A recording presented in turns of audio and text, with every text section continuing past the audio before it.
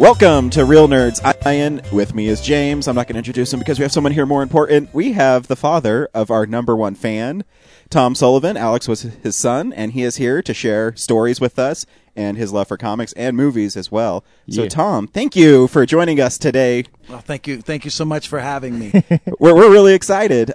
So we met 3 weeks ago at a Mile High Comics auction, and one of the cool stories you mentioned was when Alex was about to be born, you were actually picking out comics at the time. We were that day. I was telling you, well, of course, we have Mile High Comics, and we were talking about the Mile High 2 collection that they came out with. Mm-hmm. And so I think that was like 84, 85 when they started to do that. And so this was the store that was on Broadway. And that was the one, was actually one of their bigger stores. So that was the one that we would go to. Alex was born on a Saturday. And so Terry and I were out shopping. Apparently she told me she went to a wedding that morning. And I was working nights and stuff. At the time I was driving a truck for the Denver Post. So I worked nights and got off of work about 6:30 in the morning. So I would go to bed. And so then she went to a wedding, and then she came home from the wedding. And I said, well, let's go to the comic store. So we went,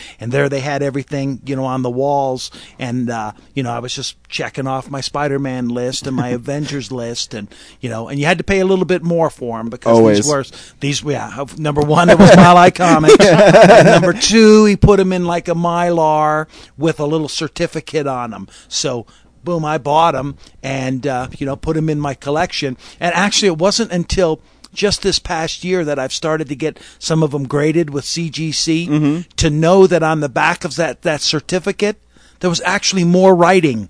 I had never reached in and pulled the little certificate out to look at it. Crazy. I have one of those. Right. If you pull it out, I mean, on the front, it's got the seal and all of that kind of stuff. But you pull it out, there's more.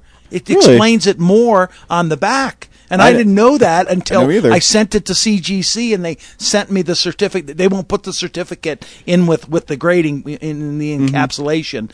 They'll, they sent it back to me, and I was like, oh, wow. And I mean, here it was. I mean, it's like, 25 years later, I'm reading the other half of the story, that's on it. I had no idea. Know. Yeah. I just thought it was the front. It says this is the best possible quality they saw of this specific issue. Right. Mine is Marvel Tales number 29. Right. Yeah. Yeah. So we picked up a couple, I had picked up a couple, that day, and we did some other stuff. And then all of a sudden she, later on, I was timing her, and I wasn't being honest with her as to how long the time was between the contractions, because I was grilling up some hot dogs so I could have something to eat before we left. So I actually got the hot dogs grilled and eaten, and then I looked at my watch. I said, yeah, maybe we should call over to the hospital and see. And then when they did, they were like, come now. So luckily it was at Rose Medical, and we lived at 2nd and Colorado Boulevard, so it was just a little short drop to get her over there. And she ended up doing it so quickly that we had him Alex was born that night, like at 11 o'clock or so, and then I went home that night, went to sleep, got up about 7 o'clock in the morning, went back to the hospital, and there they have her already. She's in a chair, she's waiting for me at the front door, and it's let's go home. So I bring the two. I mean, I didn't even.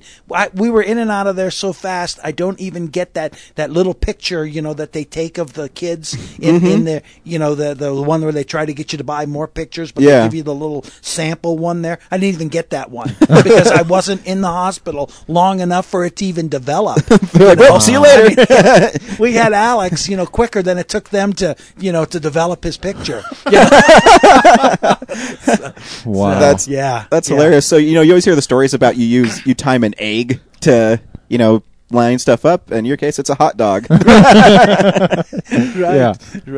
Yeah, that's too funny. It was a fun day. So we'll backtrack a little bit because you're such a huge comic book collector, and what got you into comic books? Because when I was talking to Alex outside of Mile High, he told me that you were the one who really got him into comic books. And I mean, he had a list, and it was, this is what I want, and this is what I'm looking for my dad. Right. And so I thought that was a cool story. I didn't know if you had a story with you that you had somebody that kind of got you into comics, and you kind of did the same thing with them? Because I didn't. I'm the only one in my family that reads comic books. Right. So I'm just curious how that started.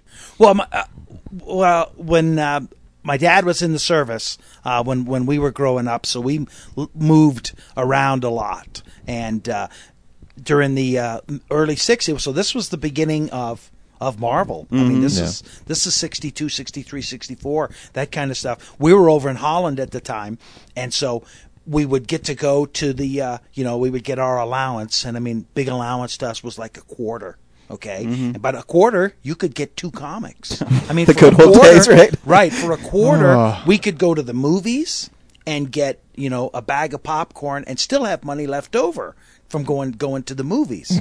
So we would take ours, and there was a newsstand on the base, and that's where you could get American newspapers. And I mean, it was it was a military it was a military base, so you could get newspapers and magazines and all of that kind of stuff. So in there was the rack of comics, and so we would go in and buy the new comics.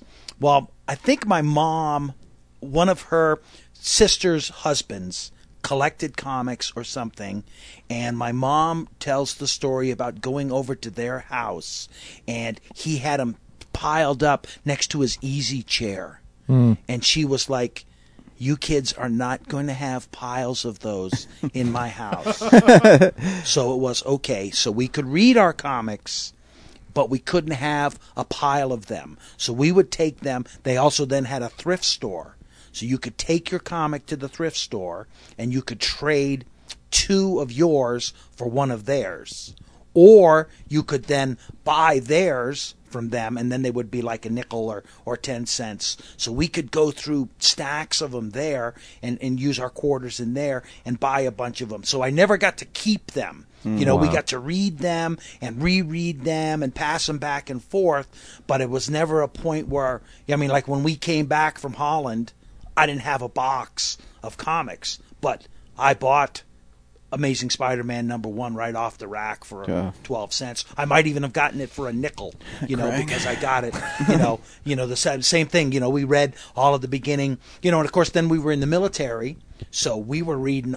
We read Sergeant Rock and Nick Fury and the Howling. That's why when in the Captain America movie that came out, I was watching it with Alex, and here they come through, and there's Dum Dum Dugan. And I'm just laughing, going, yes! And Alex is like, who is that? And I said, he's going to have the Howling Commandos with him. This is cool. And there they were. So that's, so we collected them, but we couldn't save them. And then as growing up, we were aware of them, and we bought them and all of that kind of stuff. And I think it was more so when I ended up getting out of the service. So I'm like 21, 22. Again, I'm in like a supermarket or something, and there's the spindle of comics.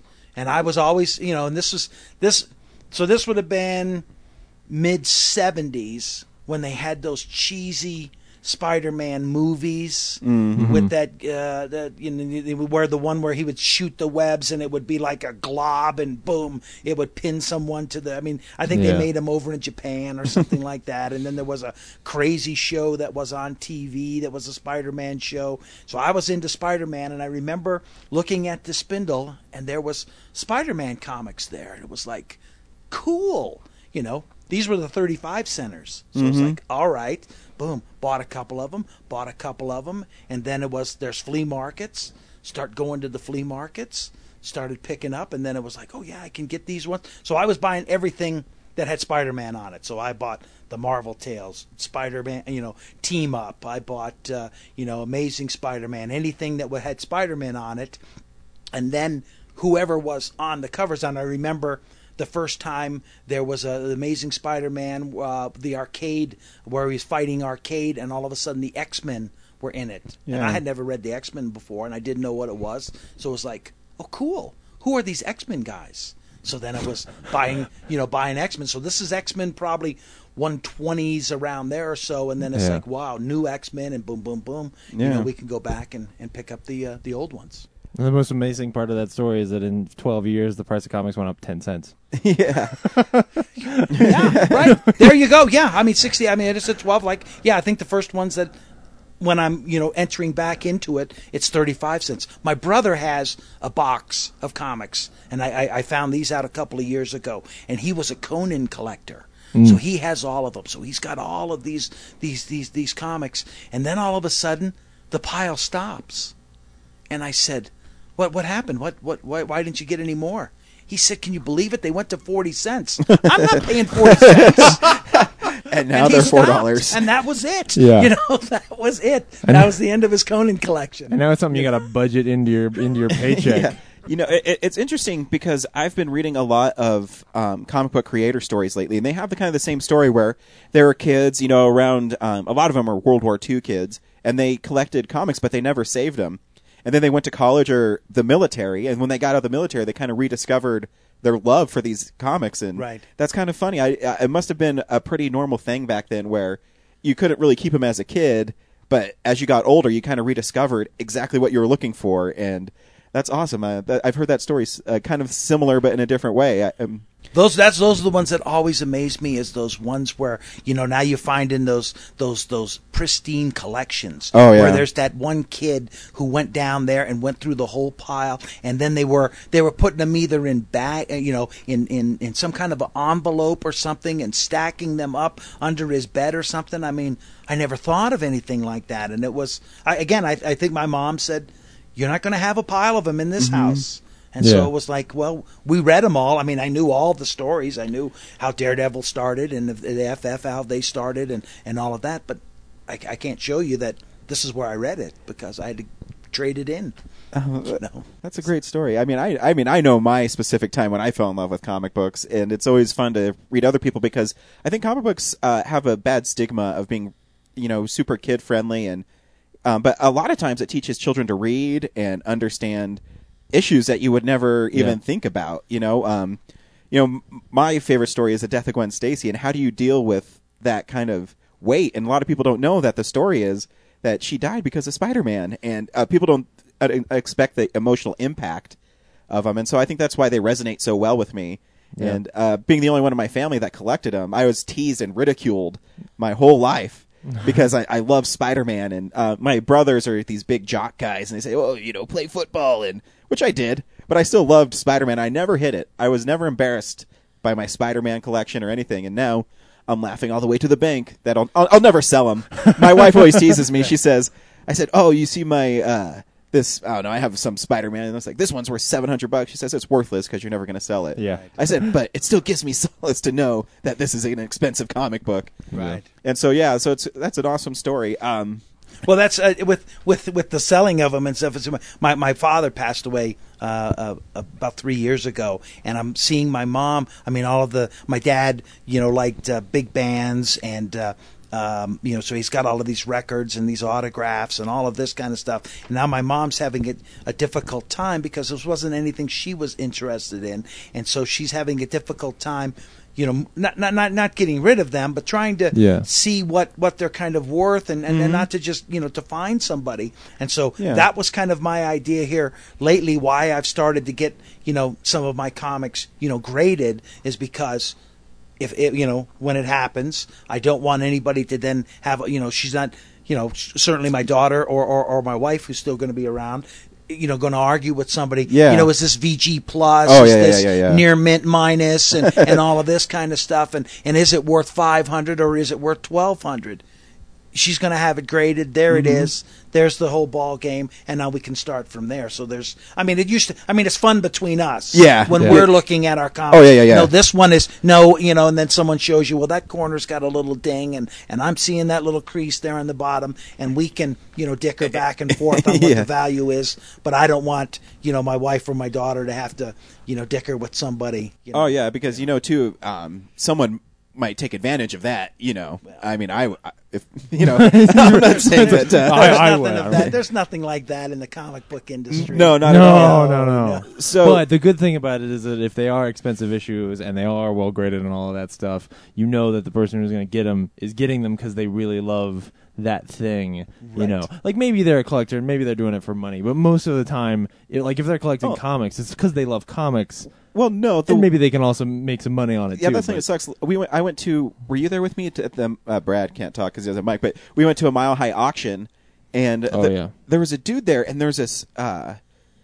It was you, and it was I think the first appearance of Mysterio in this lot, and this guy kept on bidding on all these comics. I'm like, this guy, but he's just getting all the expensive ones. Yeah, and he's getting the stuff that Chuck points out. Yeah, that Chuck would point out. Right. And so it gets to this lot, and he doesn't pick the first appearance of Mysterio. So instantly in my head, I'm like, this guy doesn't know anything about comic books. He's picking the stuff that Chuck said, but Chuck didn't mention that this was the first appearance of Mysterio, Amazing Spider-Man 13. Didn't mention it, didn't say anything about it. So then they did a drawing at the end, and they pulled his name out of the drawing, and one of the issues was that comic, and he says, that looks like an expensive one, I'll take it. And then I was talking to him afterwards and said, wow, man, you got the first appearance of Mysterio, that's really cool. And he said, oh yeah, I'm just going to sell him. Dude, I'm here, a huge Spider-Man fan, and I'd love to get those kind of issues, but this dude is just there to turn around and make money off of them. Sure, filling in holes. I mean, that's what we always do. Exactly. Yeah, I need that one. Well, way to undermine my happy-go-lucky statement about people loving comics, Ryan. Yeah, I know, right? So, you're a big Spider-Man fan. Do you have a favorite issue of Spider-Man that you read it and you say, you know what, this is the issue that defines the character to me, and this is what I hate. If someone asked me what's the Spider-Man signature moment, it would be this issue right here. Oh, I don't. I mean, that's what I like is the character. Mm-hmm. I mean, and that's what they say. I mean, you could be Spider-Man. Sure. If you had this, it's not like I was talking to someone about I've never been really a big Superman fan because Superman can do who can beat Superman? I mean, it's like no one can beat Superman, so I can't relate to him. Whereas Batman, if I had a huge tragedy and wanted to, get into my innermost darkness and stuff and wanted to hook up with Liam Neeson and those guys and get myself all rocked up, then, I could do that. But, I mean, the Spider-Man ones are just, I mean, it's the whole character, the whole thing. I mean, I can't, it's the one moves on to the next, on to the next. I will tell you that I really enjoyed, and this I caught on to later on, was the Ultimate Spider-Man storyline. I mean that was just picking up the trade of the first 5 issues, and that just seemed so fresh to me. It was just like, here he is, he's starting all over again. Yeah. And it was, going back to when I was a kid, and as you're a kid and you're reading that stuff, you're not realizing, how fresh this is. Now I'm an adult and I'm reading, I play one and, Totally. Yeah. But, I'm reading that Ultimate one and it's like, oh, here it is. He's in high school and he's doing all of this, and I can really appreciate, how it was. So, when that one, maybe one of the most influential ones was then when they killed Peter Parker in the Ultimate storyline. Oh my gosh, I cried. I think I did too. I know we had talked about that before, and I was remembering sitting there reading that going, no, I mean, because I really, really liked him. Yeah. I mean, Parker. Yeah, I mean, and Aunt May is much better in that story. Oh yeah, way better than the ones that we have to read. I mean, it's just I fainted. She has agency in that book. Yeah, she is her own character. Right, and they've moved her on. with the new one now. She's just gone over to Miles there and given him all of his web shooters. So here you are. I haven't read that issue yet. Sorry. Spoiler alert. But yeah, no, I agree. Because he's such a great character, and it's not Spider-Man; it's Peter Parker. Who Peter Parker is as a person, right? And it's not, that Ultimate when he sacrificed himself and he beat the Goblin. I'm like, oh my gosh, oh yeah. And then you can't tell at the end is the Goblin still alive because he has a smile on his face, and you bastard. Well, and what's special about that run is that when Bendis started it, he knew that, okay, the idea here is good enough that it can carry its own story. It's not like those original Spider-Man issues where it's like, well, hopefully people like Spider-Man, but just in case they don't, how about we have him go up in space and save a spaceship, because kids like spaceships too. Like Amazing Spider-Man #1. Wow. Nice reference, James. Well, I know. I've read it. And it's weird. Those early issues are kind of weird. They are, but those early issues start hitting their stride, I think, around issue 12.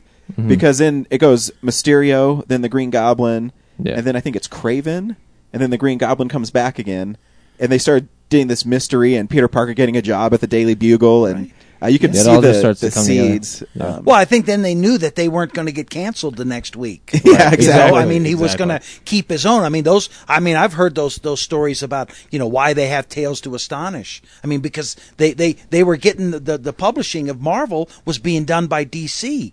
And so they only had so many slots. They would only do 8 books for them. So they had, a Submariner character, which is a great character. And they had a Hulk character, which was a great character, but they each couldn't have their own magazine. Right. So they had to put them Oh, together.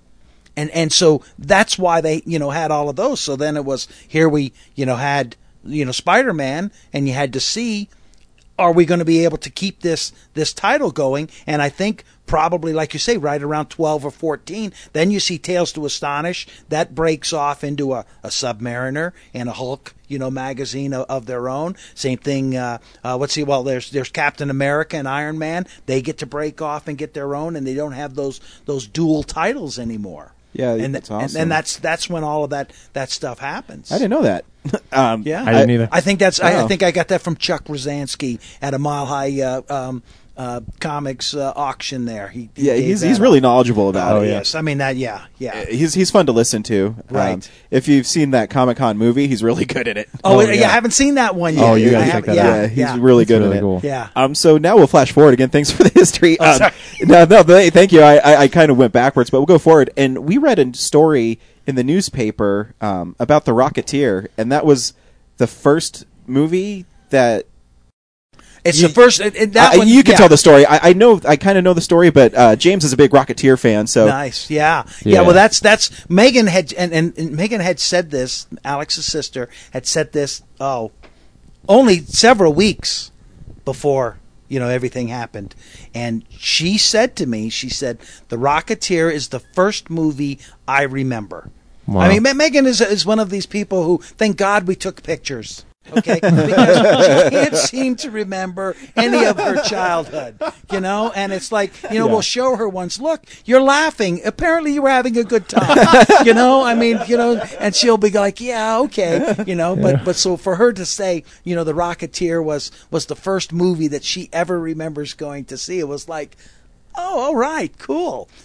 So Yeah. that was, I mean, it was, as I told the story about, they had the special Pizza Hut deal and all of that kind of stuff. And we went and saw the Rocketeer and went to the Pizza Hut, and they didn't have the deal and they were all disappointed, but we had a pizza anyway. And so, so I mean, we, of course, when it came out on VHS, we bought it and used to watch it all the time. And I know Alex, Alex had an extensive, if you guys had ever gotten the chance to go over, he has an extensive DVD collection, and he buys all of those, the ones that we had in VHS. He would rebuys them and had them in DVDs, and he's got all of that stuff. But we watched The Rocket again. It was on Alex's birthday that we went to see it, and then we watch it all the time. I actually was on TV, I think, just a couple of weeks ago, and we had to stop what we were doing and watch Rocketeer. So, yeah.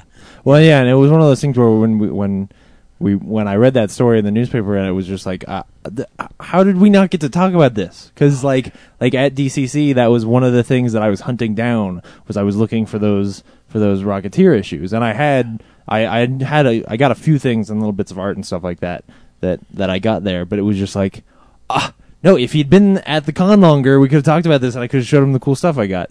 So it was so. Yeah. That was one of those moments where I was like, "Oh, this is heavy." Yeah, I've started up with with the new Rocketeer stuff that's coming. Oh, yeah. out. I was familiar with him during the day, but Dave Stevens.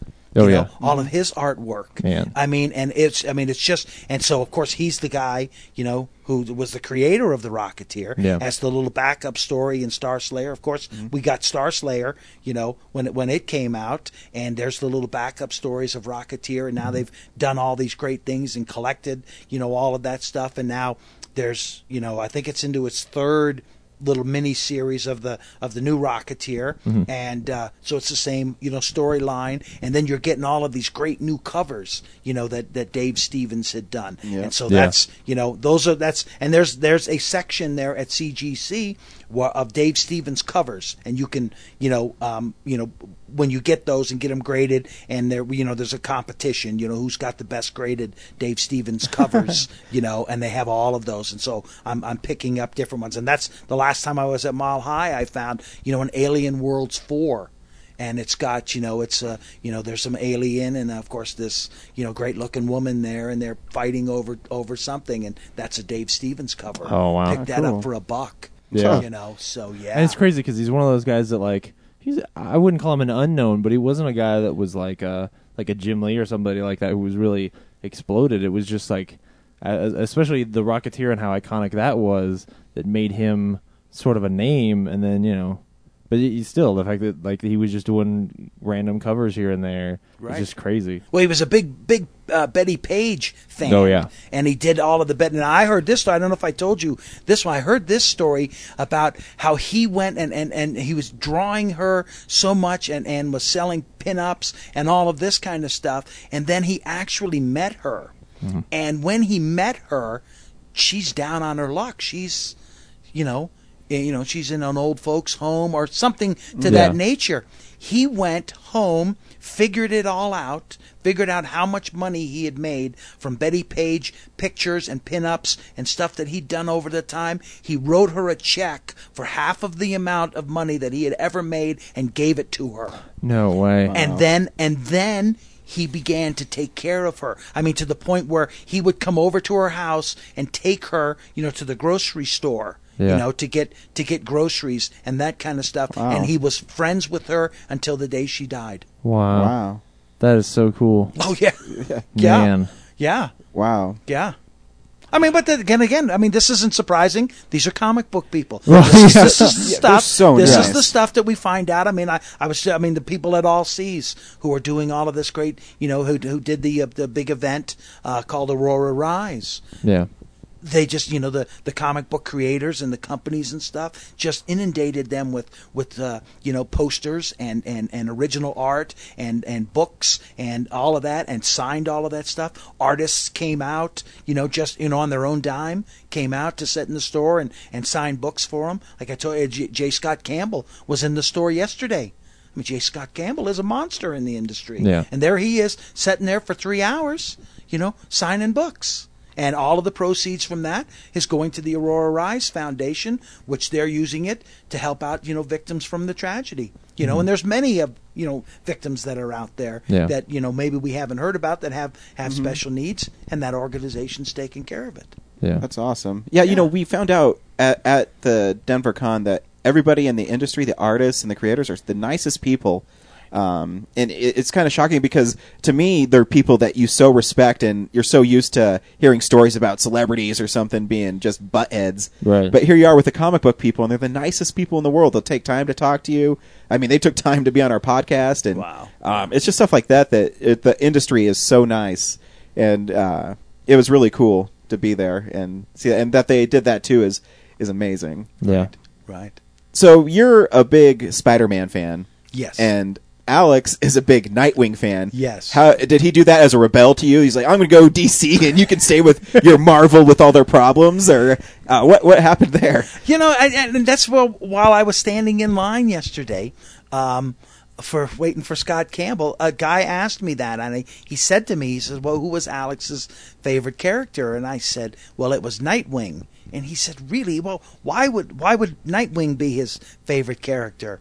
And I said, I think he just wanted to be a little different. Yeah. Because, Nightwing is a very cool character. You have to read into it. You can say to someone Nightwing and they might not know who he is. Right. But then you tell them, he's Dick Grayson and he's the first Robin and he grew up and then they're like, oh, oh yeah, that eye's kind of cool, and so I mean it's easy to be a Spider-Man. It is fan. really easy to be a Spider-Man fan. I mean, we've got movies, we've got, I mean, you can go, into any of the toy stores or the department stores, and there's Spider-Man knickknacks that we can always pick up, and stuff. Yep. But boy, try to go in and get, if you want to do a birthday party now for a little kid who might be a Nightwing fan, good luck. You're not gonna find any of that stuff. Whereas Spider-Man, you can. But I think Alex wanted to be.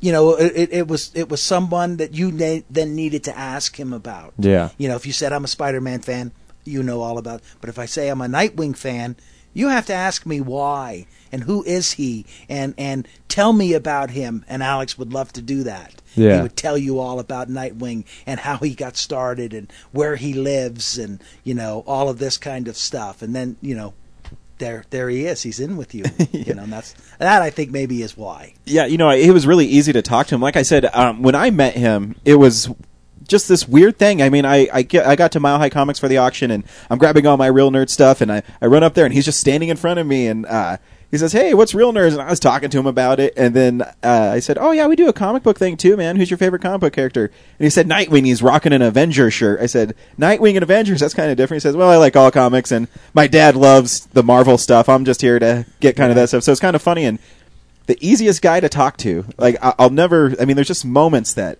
I just cherish. At the Denver Con when he came up and said our booth looked great, and he didn't want to be on our show though. I begged him to be on it, and he says, "No, I'm good." I don't know why he didn't. I don't know if he thought maybe he didn't have enough to tell you, or maybe I don't know. I don't know what that was. Maybe he wasn't quite ready yet. Yeah, no, it's fine. He said maybe I'll be on it later. But what was cool is he came back with a sketch of Nightwing, and it was awesome. Right. And he couldn't believe that he was able to find it, and I mean it was amazing. Who did you get that sketch from? Do you remember? I don't even remember who he got it from. I have that one. So it's and actually I bought a bookmark from the same guy, and it was a Phoenix one, and then he finished drawing on it, and I'll have to look. It's like B.A.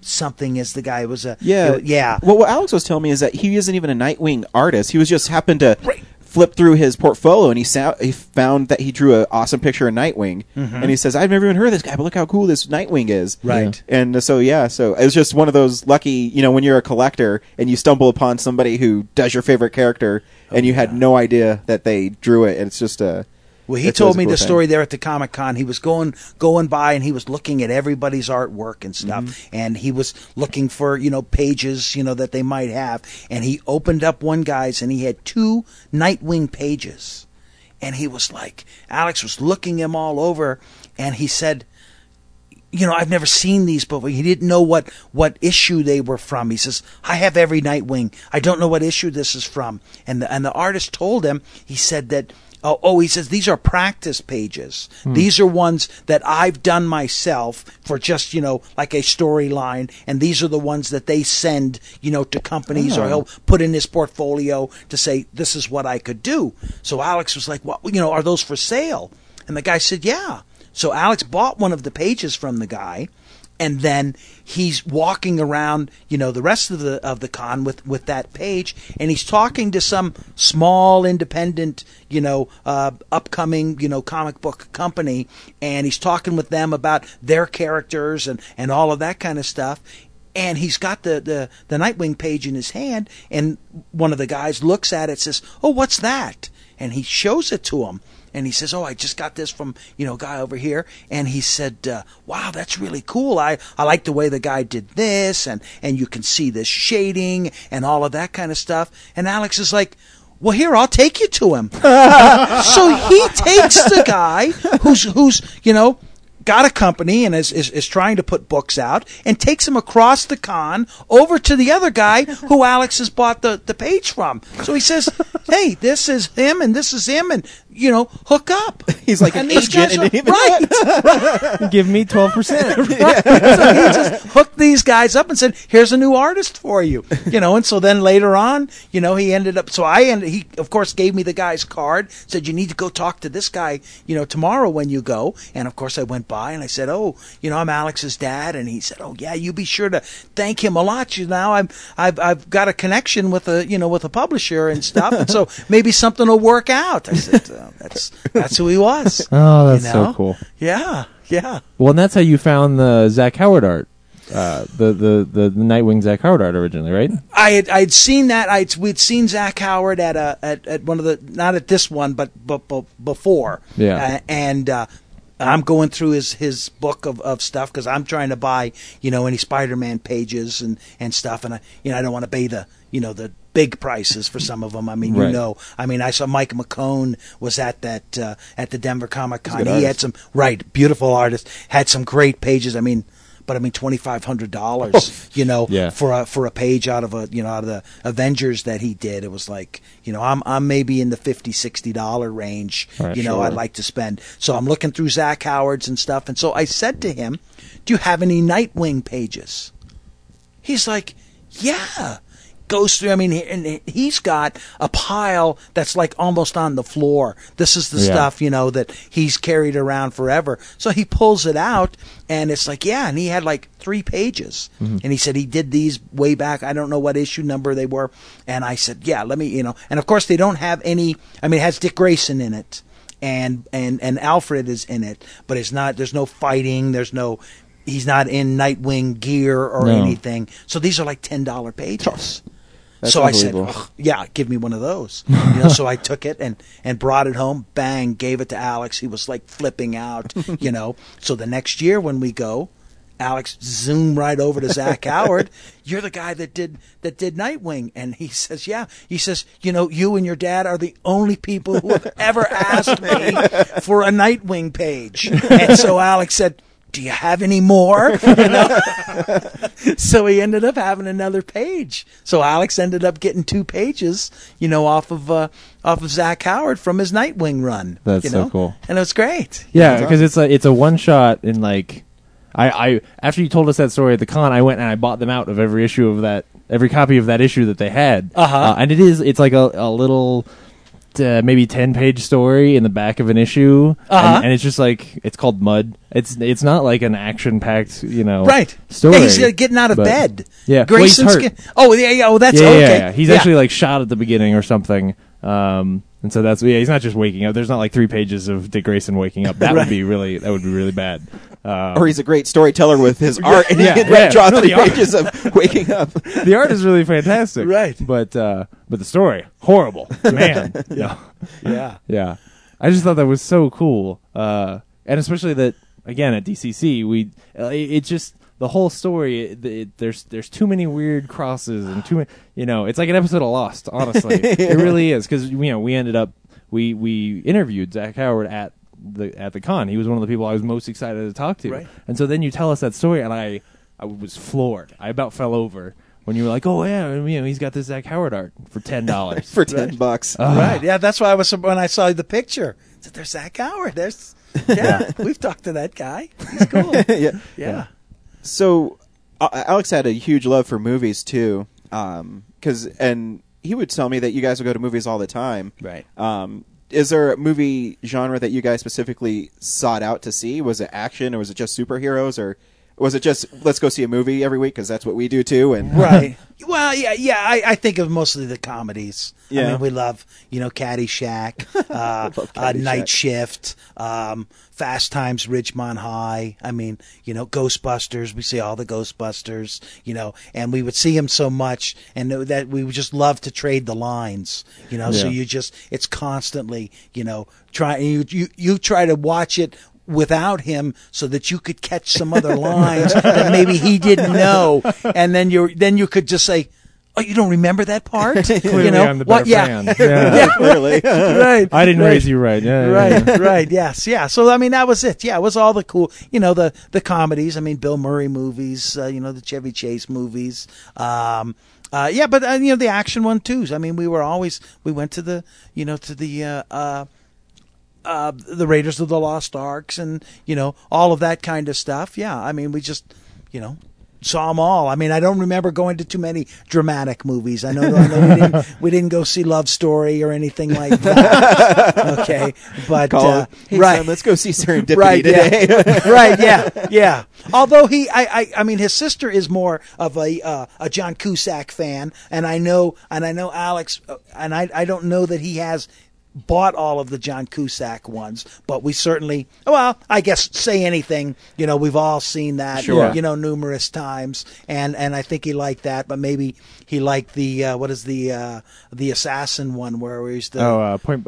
Yeah, Gross Gross Point Point Blank. Right, yeah. Yeah, but see, that one's more kind of funny, so Yeah. you can Right. see why he would gravitate. Right. Because I'm even the same way.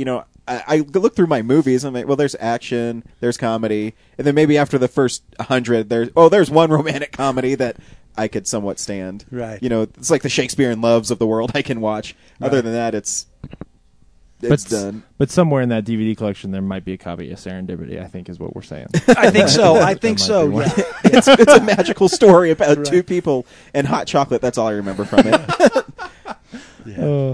That's too funny.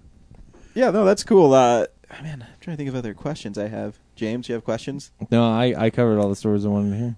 I did. Rocketeer, beginning and Rocketeer. ending. That's it. Rocketeer, Yeah. Yep. Yeah, absolutely. Yeah. I still haven't gotten any of that stuff, and I have to tell you, I had been screening the eBay stores, and that was kind of my plan. I was going, because you can buy, someone has that stuff, the little cup that you got, the box that the little pizza came in, and the little I think there was a coloring book or some kind of an activity book that came with it, and maybe a paper hat or something. That's what you got in the whole thing. And guys have that stuff on eBay, Really? and, starting Yeah. bid for $22.95 or something like that. And Wow.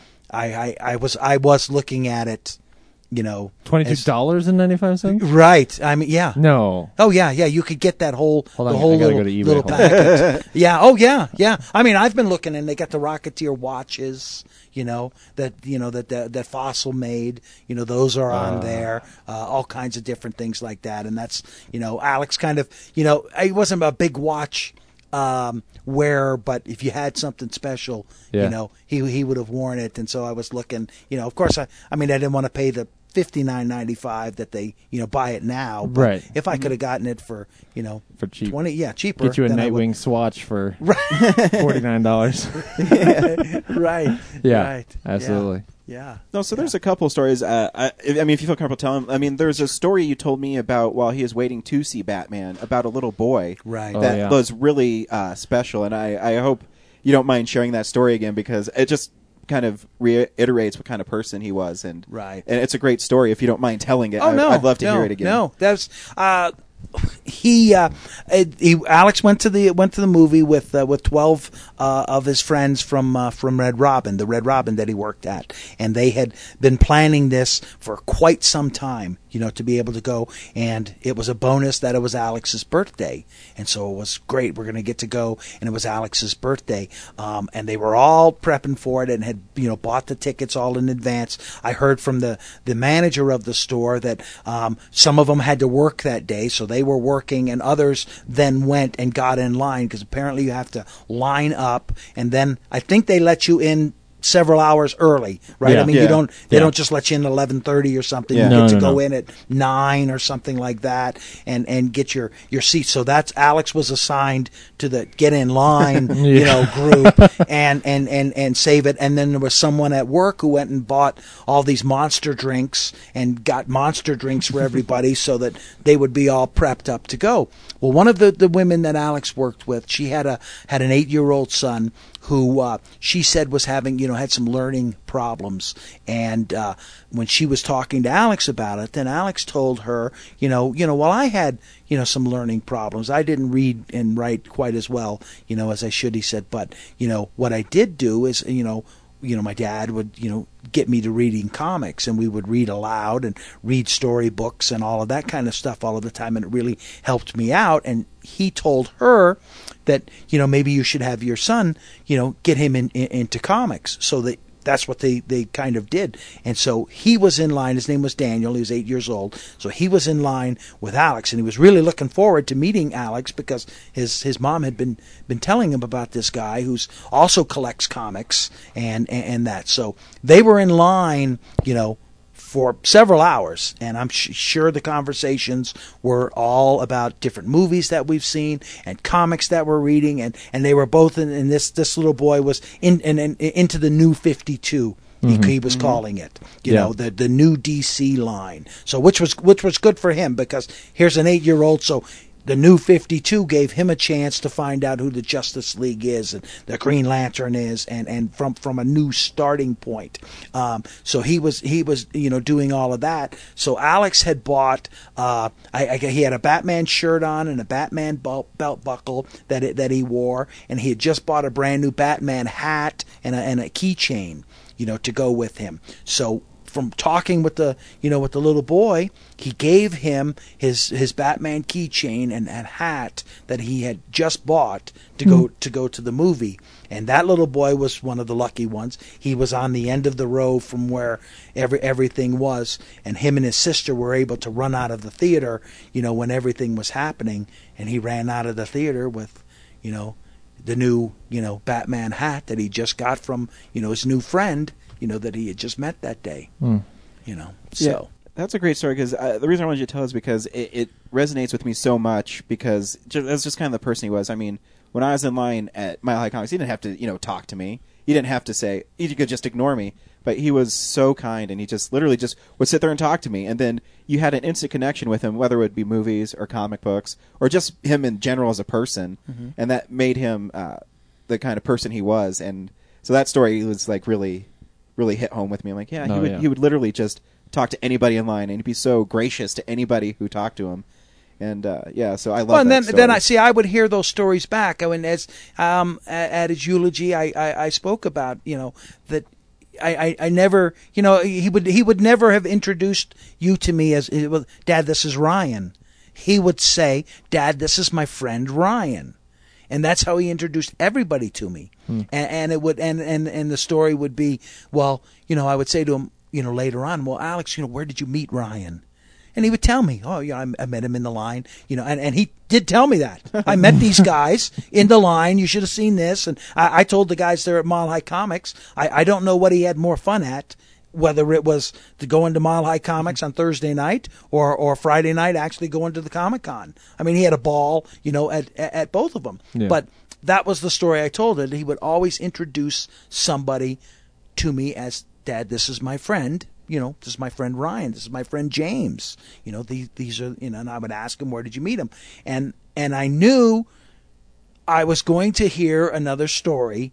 Dad, this is my friend Daniel, who I met while we were waiting in line to go and see the Batman movie. And how I heard that story then was Daniel coming to me while we were at the viewing, and he told me the story. So that's how I met Alex's friend Daniel, you know, a week later. And I got the story the other way. Yeah, that's so cool, you know. And Alex would always say, I mean, on Facebook he'd just say, "Hey, what's up?" just to say hi. Yeah. And I would love his tweets. He would always send us tweets, and it was the first time. What was cool is he kind of embraced us. And I don't know if I'm sure James feels the same way. It was the first time it felt like we actually reached somebody. Yeah. That not only did we reach them, but they listened to us and they would comment on the movies we watched, and they would really make us feel like, oh, you know what? We do a podcast and people enjoy it because Alex is telling me we're funny and stuff. And it was just the greatest feeling to know. And for some reason, from him, it just seemed genuine. And that's what I really liked about him. He's the most genuine person I think I've ever met.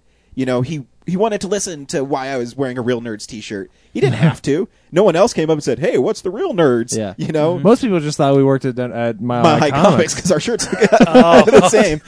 But he took the time to ask us questions about it and what movies do we like and what comic books do I like. If I'm making fun of Nightwing, who's your favorite comic character? And can I make fun of him? Yeah. And then we laughed because he said, "Oh, we're both married. What are nerds doing being married?" Because it's kind of funny that sometimes there's a stigma of being a nerd as you're always alone, and but you end up finding great people, and so that's what I really take from him is that. And he told me the movie Brave sucked ass, and I think he might be the only person in the world who's ever said a Pixar movie sucked ass, and I respect it so much for it. To have the courage to say Brave sucked ass, loved it. No, I didn't see that, and I had, of course, wanted to, but apparently from the bad review, it kind of moved down my list of movies I needed to see right away. But, I mean, Of course, I want to see a redheaded Scottish girl with arrows. That's how I want to see that. Yeah, see, I thought it was cool, but Yeah, I did too. But it was really funny when his next tweet to me was like Big Brother Bear meets Freaky Friday, and I stopped and I said, it totally is like that. Yeah. So now it's I'm like, is that movie as good as I think it was? I'm gonna have to really think about it. I'm gonna have to Yeah. examine it. Yeah. Oh, that's so cool. Is there anything else you wanted to share with us, Tom? There's a story we maybe missed, or I don't know. Well, no, I think I can tell you guys, as I told you when I saw you there at the Mile High Comics. I mean the two stories you guys wrote, right afterwards and stuff were two of the most heartfelt stories that I've read, and it came from people who I know only met him for a moment, but you were able to capture like I said, I mean, his essence, you really, understood, what that, what he was about in a real short period of time. And I know how conflicted you were with, with the media coming towards you to find out more that you knew and all of that kind of stuff. And you wanted to share, but you didn't want to, get notoriety from sharing, and I can just appreciate it. And we've shared those stories with so many of Alex's cousins and relatives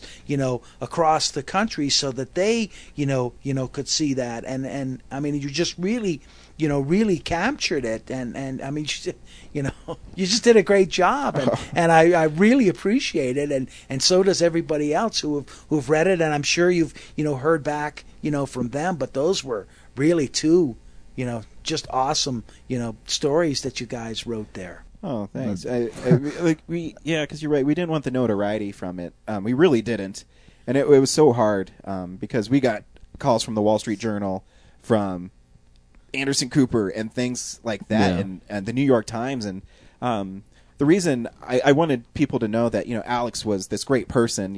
It has nothing to do with us. Yeah.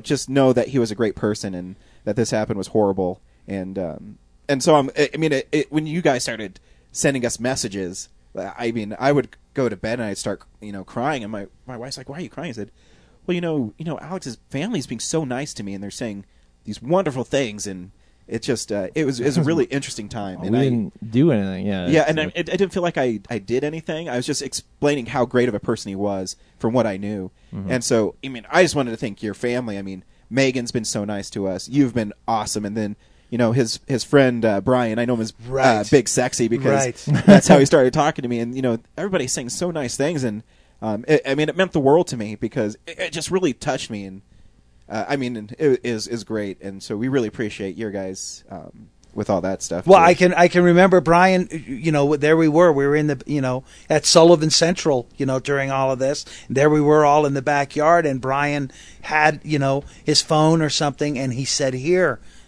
this is something." I mean, we didn't. I knew about you guys. I knew, that, but of course I didn't know how to contact, I wasn't, online to any of that type of stuff. And he pulled that up, and it was like, here's the story from the Real Nerds.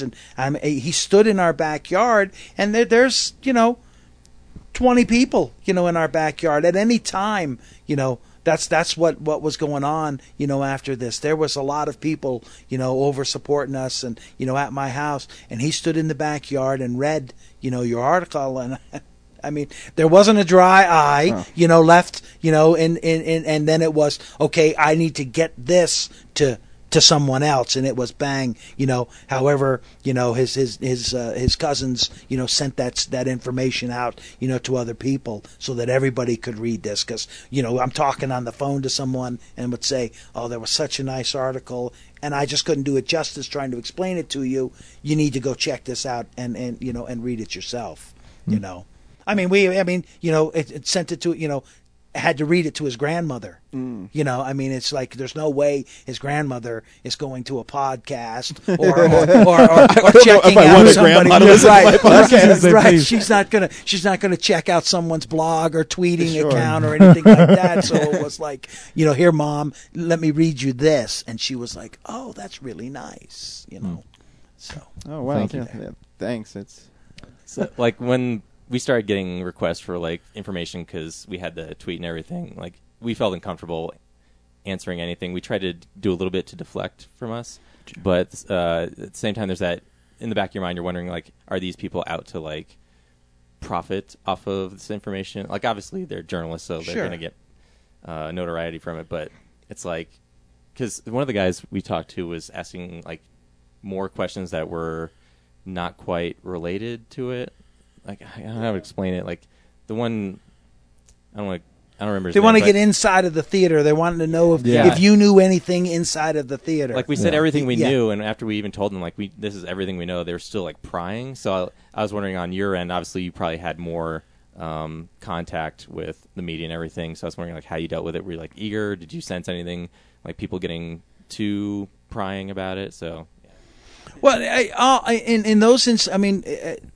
The different stories that I've told. I mean, we knew kind of early on, and what we wanted to do was tell people about Alex, and it was, you know, we wanted, and so that's what we did. You know, I don't have. I mean, I'll talk about Alex, you know, until my last breath, you know, and it's only because, you know, he was taken too early. I mean, and I mean, you know, little instances. I mean, you guys knew him for, you know, in the big picture for a real short period of time. I read, someone told me a story about a guy who met, you know, the strawberry milkshakes that Alex made for him at the movie tavern. He, you know, when it happened and he recognized Alex, he put out there, he said, every time I went to the movie tavern, I would order a strawberry milkshake. And, you know, as the guy making it, you know how much ice cream and milk you have to put in one. And Alex always put extra in and poured it into the guy's glass. So he got those extra 2 pulls of the strawberry milkshake, and Alex would top it off. And so that's that guy's story, and that's the only time he met Alex and you know, thanked him and all of that. So it's those little stories, you know, that you get out there, and that, you know, when you hear all of it together, it really gives you a picture, you know, of who he was. And I'll tell you I mean, I knew Alex going in. I mean, I can tell you everything that I know about him going into that movie theater. I don't know anything that happened into the movie theater. I'm learning some things, but that's not my story. You know, my story then is the you know, the kid that walked into that movie theater and, you know, didn't come home that night. Yeah. You know, and that's the story. You know, and someone wants to, you know, every once in a while they want to ask, you know, those questions. I mean, I know the CNN interview that, you know, I did with the guy, that was, you know, Megan and I talked to him for an hour and a half, and it ended up being a 4-minute clip, you know, and the question was, you're in the movie theater, you know, and that's, you know, and I told him, you know, there's nothing I can do about that, and this is how I'm going to celebrate my son, and we moved on, you know, and that's, you know, that's what, you know, that's just what I'm going to do. You know, there's no bitterness, there's no anger, there's no, you know, vengeful, you know, I'm not going to turn into Bruce Wayne and try to rid the world of crime, you know, because someone gunned down my son in a movie theater. I can't do that. I mean, this is real life. So what I'm going to do is make sure that, you know, his sister and his mom and his grandmother, you know, can laugh again, and we can, you know, remember, you know, all the great things, you know, that he did. And, you know, like I said, one of the things I said to you guys, you know, I know people have questions, you know, I would have wanted to ask him this. Yeah. Well, I certainly can't speak for him, but maybe I can help you, you know, with some of the questions you might have asked him, and I can help you maybe answer those questions. Yeah. You know, and that's, you know, I mean, that's, he loved the Rocketeer movie and would watch it every time. And you know, I was showing him, here, Alex, they're coming out with new Rocketeer stories. And, you know, he was like, wow, okay, you know. And I think that's what I really took from you, too, is your strength through it. I mean, you're telling stories. I mean, you went and saw The Dark Knight Rises. And, and that I think it's great that your role, you've kind of taken on this. No, let's talk about how great of a kid Alex is. Yeah. And I think that's awesome, because that's what we try to do in our article. We're like, we're not sitting here, we're not going to give you sordid details about him. This is what kind of person he was, and this is how awesome he was, and this is what you need to publish. You don't need to publish what happened that night. Right. How about you publish how nice he was, and how much he loved Nightwing, and how much he gave a kid, a hat. Why don't you publish those stories? Because that's what it is. It's not this microcosm of what happened. This is what he was for his whole life. Yeah. Then that's what we need to focus on. And so, you guys, man, I'm getting teared up because that story you just told. Yeah. So, I mean, we really appreciate it. And we appreciate you being here, sir. No, thanks for having me. I mean, and what a great thing. I mean, you're getting to talk comics and movies and stuff all the time. I mean, that's great. Yeah. And so now that we have you here too, you mentioned that you got to still see movies, because I'm pretty sure Alex would still want us to go see movies. Absolutely. So I'm glad that you're still seeing movies, and that you're the rock of the family, and saying, hey, you know what? This is what we need to do. Well, I think that's something, and I'll try to put something together for something, because we know. I mean, I'm sure you guys know. You have friends or family who have said, I just can't go to the movies, anymore, and so we have to get through that. So if that means maybe we need to do something where, hey, let's go to the movie with Alex tonight, and we'll bring a big, we'll buy out the movie theater. I mean, I'm sure we could do something like that. And anybody, and publicize, say, hey, anybody who's having a problem, if you haven't been to a movie since July 20th because of this, here it is. Come with friends. We'll all be there. We'll line the place and we'll watch a movie together. Because the good wins out over this. We win. Good wins over evil. I mean, that's what our comics told us. Absolutely. And so that's what something we could do, and just let everybody. Don't worry about what it costs. Just come. We'll take care of it. And if you had a problem and you haven't seen a movie since that day, you come and you watch the movie with us. That's something I'd love to try to put together, and I'm sure we let someone know, and bang, they'll open up a theater and we can watch Batman, or we can watch whatever, new has come out. I know the guys at Red Robin, because the story, that was told when the previews were on and the Superman 2 preview came out. Alex rose up out of his seat and started applauding and cheering because he knew next year at his birthday, Superman 2 was going to be out, and he was going to get to go see Superman 2 then. Yeah. I talked Jessica Galway's mom told me that story, that there was a man down the row from her who stood up and cheered and applauded when Superman 2 was on. Isn't it great? And I said to her, that was Alex. Not a doubt in my mind. That was Alex. And she said to me, that was the last laugh that my daughter ever had.